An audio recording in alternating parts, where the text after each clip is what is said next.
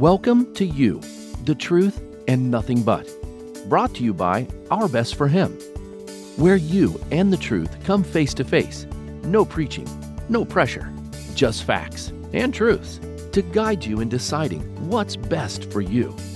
And now, today's episode.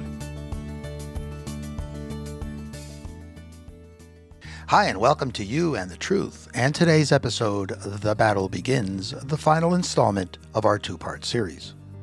Well, Jesus has now been baptized, and armed with God's nature is ready to take the next step into battle. But battles take preparation, logistics, and research. That includes sending a scout, a frontman if you will, to stake out the landscape and evaluate the enemy.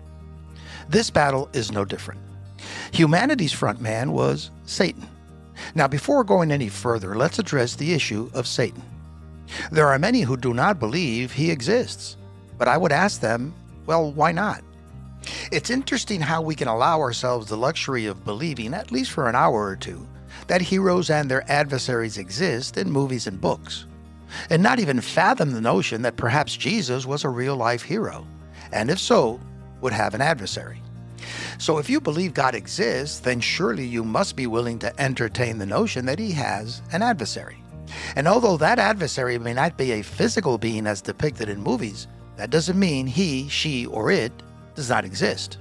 His adversary could very well be man's nature, the complete antithesis of God's nature.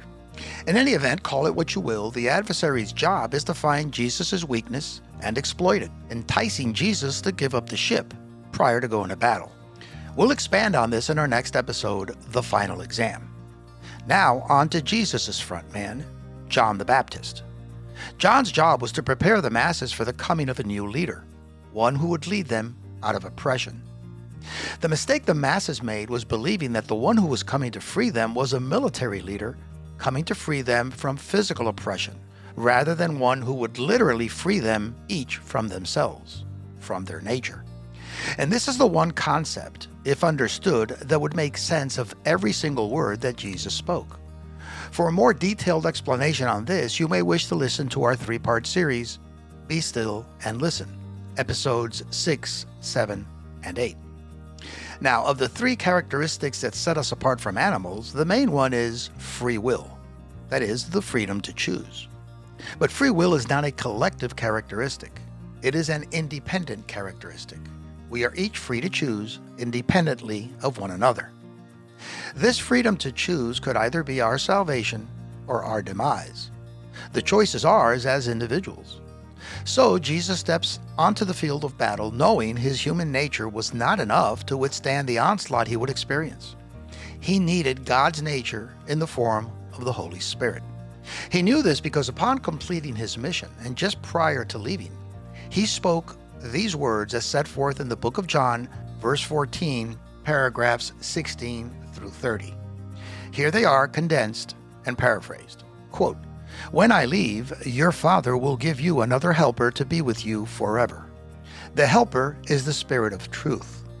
But you will know him because he lives with you, and he will be in you." For the full text, we invite you to read the book of John, verse 14, paragraphs 16 through 30. Now, what does all this mean? Well, in short, upon Jesus leaving, the Holy Spirit was to come to live in those who believe in him. We then have free will to choose whether to activate him or leave him dormant. This is the act of baptism, a symbolic showing of allowing the Holy Spirit to enter us. But entering is not enough. We must activate him by allowing him to govern us in lieu of our human nature. And the book of Matthew, paragraph 3, verse 16, paraphrased, says that the moment Jesus was baptized, quote, "The heavens opened, and he saw the Spirit of God descending like a dove and resting on him. And a voice from the heavens said, 'This is my Son, whom I love. With him I am well pleased.'" So now Jesus is officially recognized, approved, and armed with his Father's nature, and almost ready to take on his adversary in battle. I say almost because there is one thing left for him to do: pass the final exam. Join us for our next episode as Jesus is put to the final test prior to heading into full-scale battle with you at his side. Until then, I remind you that what you've just heard is the truth. What you do with it is up to you. You have been listening to You, the Truth, and Nothing But. Brought to you by Our Best for Him, where you and the truth come face to face. Thank you for tuning in, downloading, or watching our YouTube channel. Please remember to subscribe and like on your preferred listening platform so you will receive notifications on new episodes. And on behalf of all of us at Our Best for Him, we look forward to helping you in your journey to decide what's best for you.